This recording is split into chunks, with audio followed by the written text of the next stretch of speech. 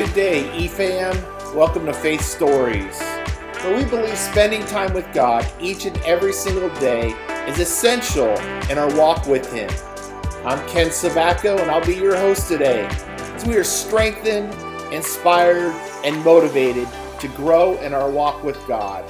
Okay, let's get started. The story is told of a family who struck oil on their property. They had been faithful members of their church. Then, as the money began to come in, the family started buying the things that they had never had.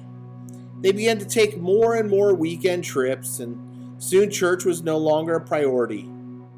One Sunday, they were leaving town, and they drove by their church just as the people arrived to attend services.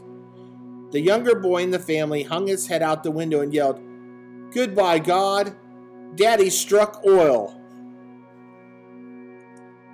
Matthew 6:24 reminds us that no one can serve two masters. Either you will hate the one and love the other, or you will be devoted to the one and despise the other. You cannot serve both God and money. Wealth doesn't mean that someone cannot be committed to Jesus, but it very often makes the reality of our dependence on God difficult to see. The issue is not money, but lordship.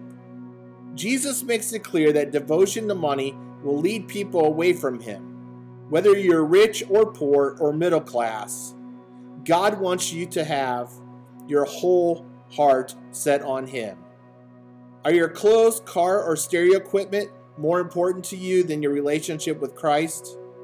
If it is, it's time to consider who really is Lord of your life. Thank you for joining us today for Faith Stories. Again, I'm your host, Ken Savacco, and I hope today that you are strengthened, inspired, and motivated to grow in your walk with God. We'll catch you here next time for another Faith Story.